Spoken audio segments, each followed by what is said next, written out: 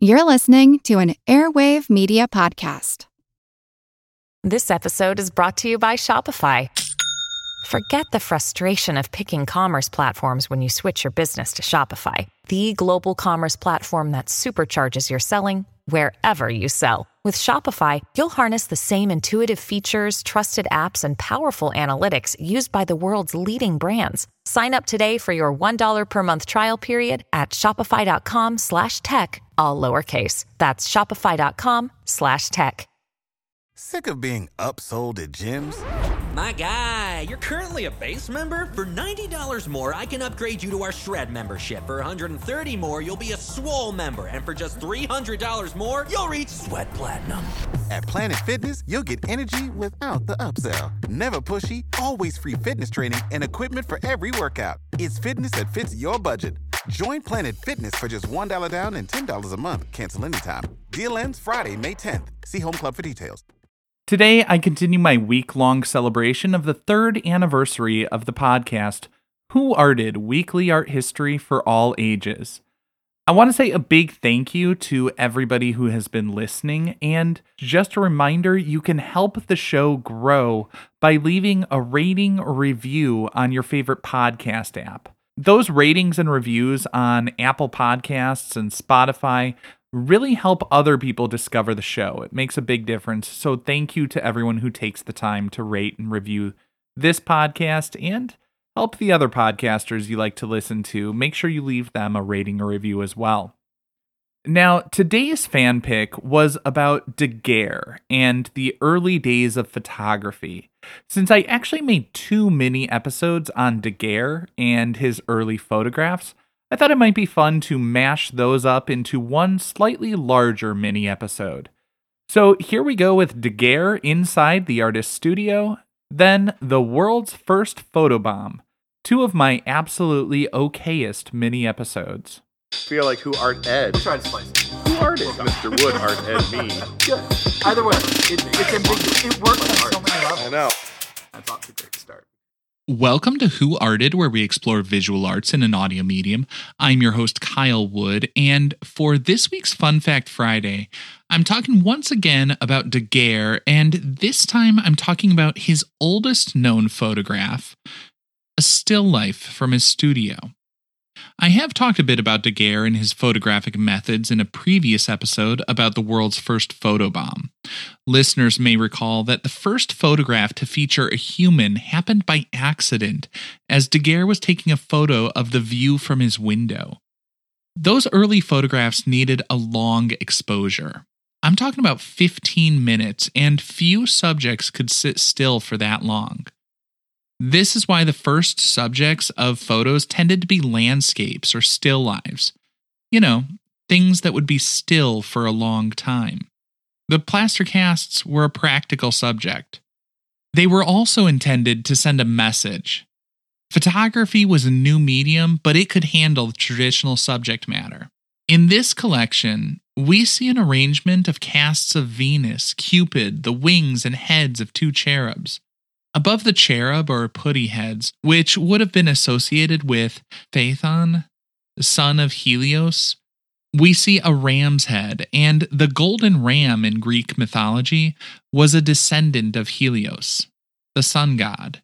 Central to the composition, we see these references to Greek mythology making a connection between the new medium and classic subjects, but more significantly, we're seeing references to the sun.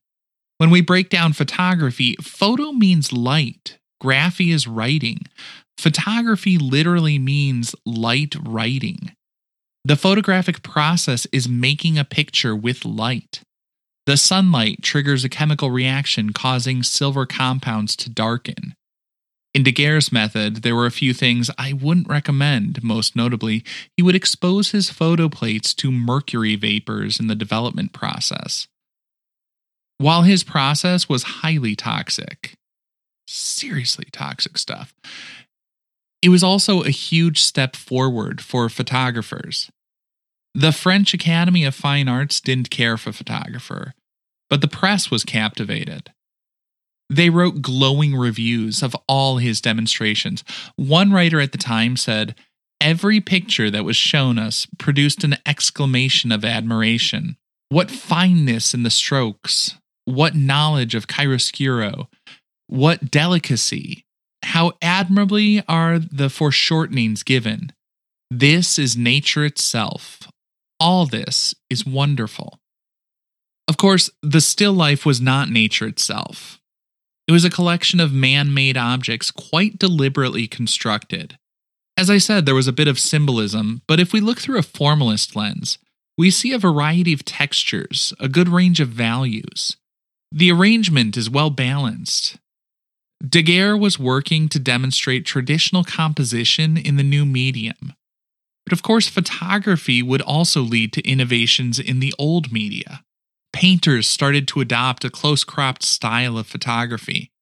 With the realization that a camera could capture texture, value, line, shape, and proportion so accurately, artists shifted their focus to the elements a camera could not capture. Early on, this meant color. And it just so happens that the Impressionist movement came on the heels of the daguerreotype. And now, after the break, I'm going to have a real blast from the past. This was the mini episode I made all the way back in season 2. Stick around to hear about how Daguerre captured the world's first photograph of people by accident, making it the world's first photograph of people and the world's first photobomb. Do you find it hard to sleep at night?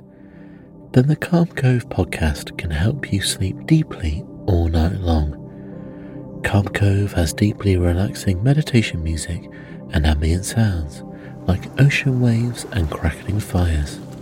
All of our episodes are designed to help you relax and to fall asleep fast. Calm Cove is brought to you by the team behind Sleep Cove, the sleep podcast that consists of spoken word hypnosis, meditation, and stories. So if you want to listen to a beautiful soundscape tonight, search for Calm Cove on Apple Podcasts or Spotify and see how we're helping millions of people relax and go to sleep every night.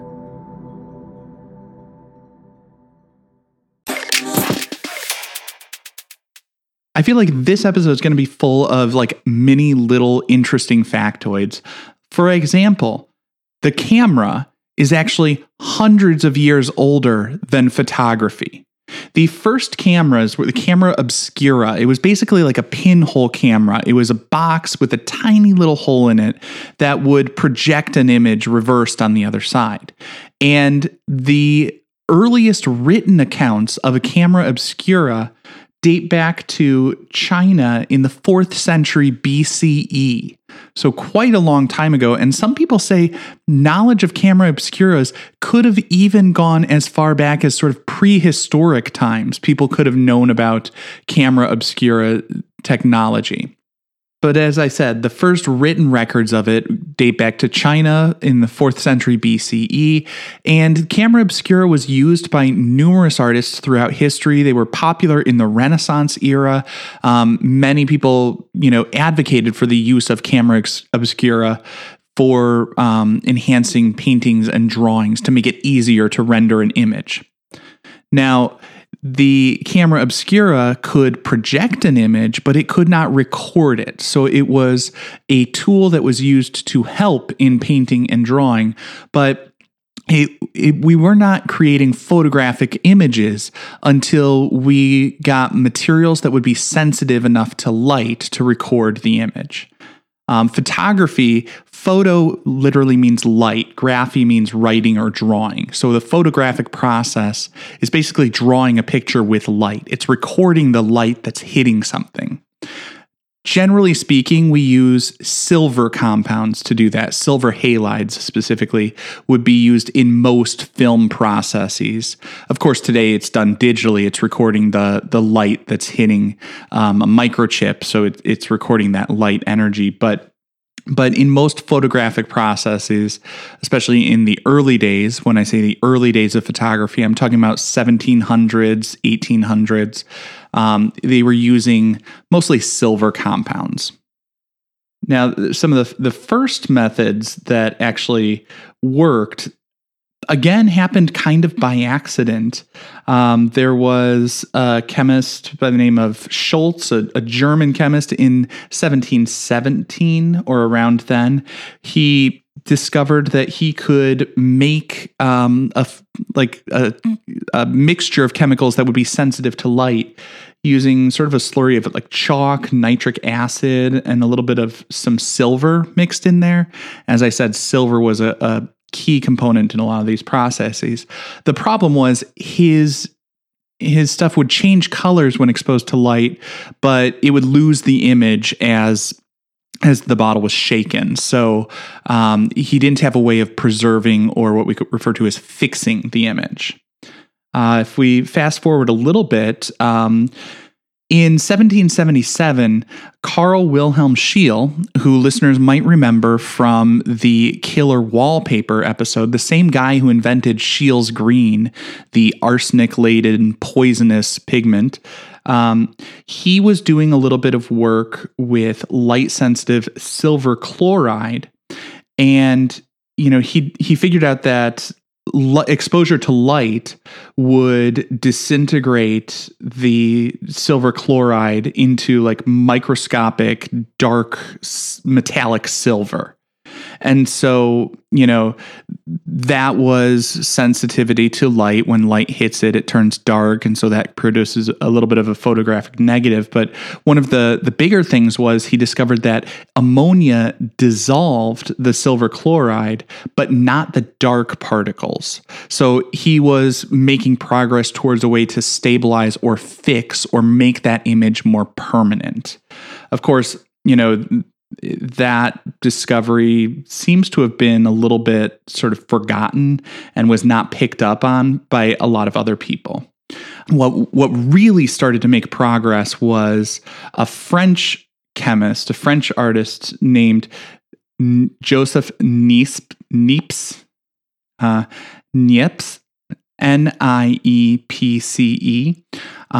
Cannot pronounce French, not even going to pretend, but he was doing a lot of work with paper coated with silver chloride, and he was doing quite a bit to advance the science of photography through his experiments.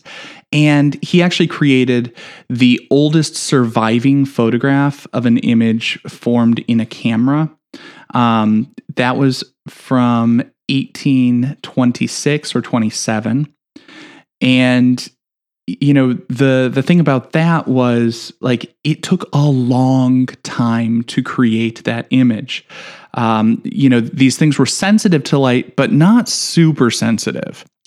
Traditionally, it's been said that it took 8 hours to take that photograph, but some people, like a lot of people, are saying actually no. Looking at these chemicals and the scientists will say it actually probably took like days of exposure. So imagine like you press the button on your camera, you walk away for a day or two, and then come back and it just finished taking that photograph.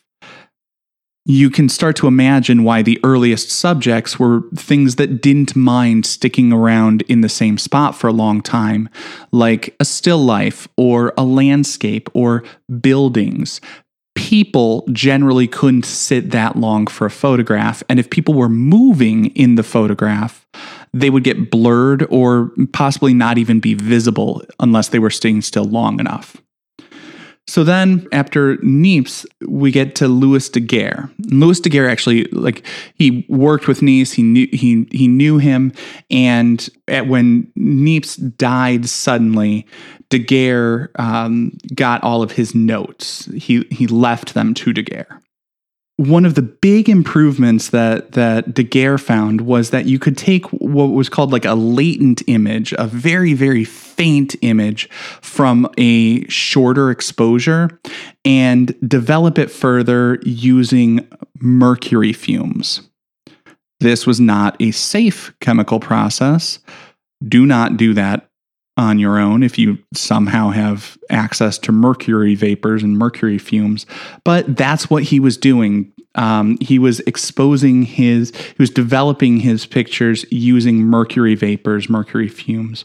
And, the fuming of it helped to develop it and cut down that exposure time dramatically, cut it down to a matter of minutes. Still kind of a long time for people, but minutes is better than hours or days.